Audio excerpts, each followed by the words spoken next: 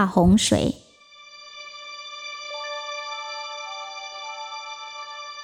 时间久了，世界上的人越来越缺德，人们的思想和行为渐渐地恶毒起来，到了一个地步，神伤心极了，他决定必须要亲手毁灭自己所创造的人。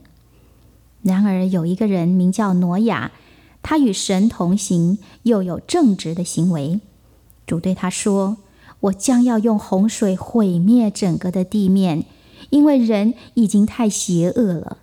现在为了要保存生命，我要跟你事先约好，你要造一个方舟，完成之后，大洪水会来毁灭地上所有的人和动物。那个时候，你和你的一家人，以及你带到方舟上所有的动物都会得救。神给了挪亚建造方舟的程序和详细的尺寸，挪亚也完全照着神所指示的去做了。他的3个儿子跟他一起建造方舟，最后完成了。神说，挪亚，跟你的家人一起进入方舟，7天之后洪水就来了，除了方舟里的人和动物之外，所有的生物都会毁灭。挪亚跟他的太太、儿子还有儿媳妇都进入了方舟。他们一进去，动物和鸟类就开始一对一对的来了。洁净的动物有7对，鸟类有7对，其他种类只有1对。挪亚把所有的动物和鸟类都安顿好，这时候神亲手把方舟的门给关上了。到了第7天，大雨开始降落在地面上，同时土地也爆开来，有泉水从地底下冲到地面上来，山洪爆发了，大洪水从高山上流下来，充满在山谷之间。大洪水又像水墙一样，流到哪里，哪里就摧毁了。最后，大洪水盖满了地面，所有的人和动物都毁灭了。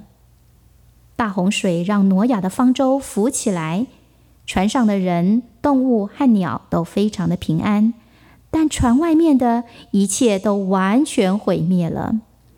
大雨终于停止了，挪亚的方舟在水面上漂浮了110天，水位这才开始下降，形成了海洋跟河跟湖，风也开始吹起来，风会把地面给吹干的。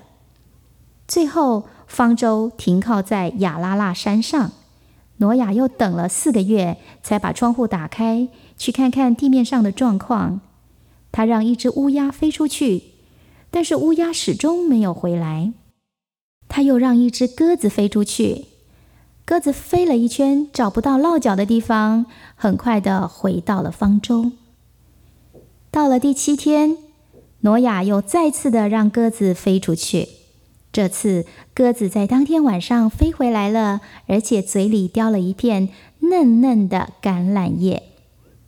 挪亚知道地面已经开始重新生长植物了，他又等了7天，第3次让一只鸽子飞出去，这次鸽子再也没有回头。又过了1个月，挪亚打开了船舱的门，看到地面已经完全干了。神说，现在你可以离开方舟了，你的家会多子多孙，所有的动物都要多多的繁殖，直到遍满了大地。他们一走出方舟，挪亚就筑了一个祭坛来敬拜神。神闻到祭物的香气，就说，从今以后，我再也不会用洪水来摧毁大地了。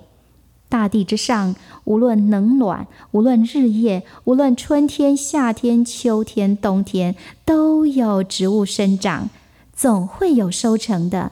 从今天起，动物要惧怕你们，但是你们还是可以负责喂养它们。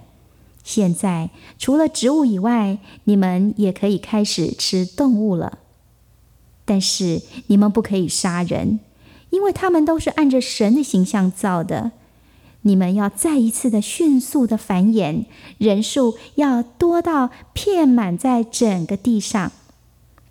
神告诉挪亚跟他的儿子们说：抬头看，天上有彩虹，这是我给你们的应许。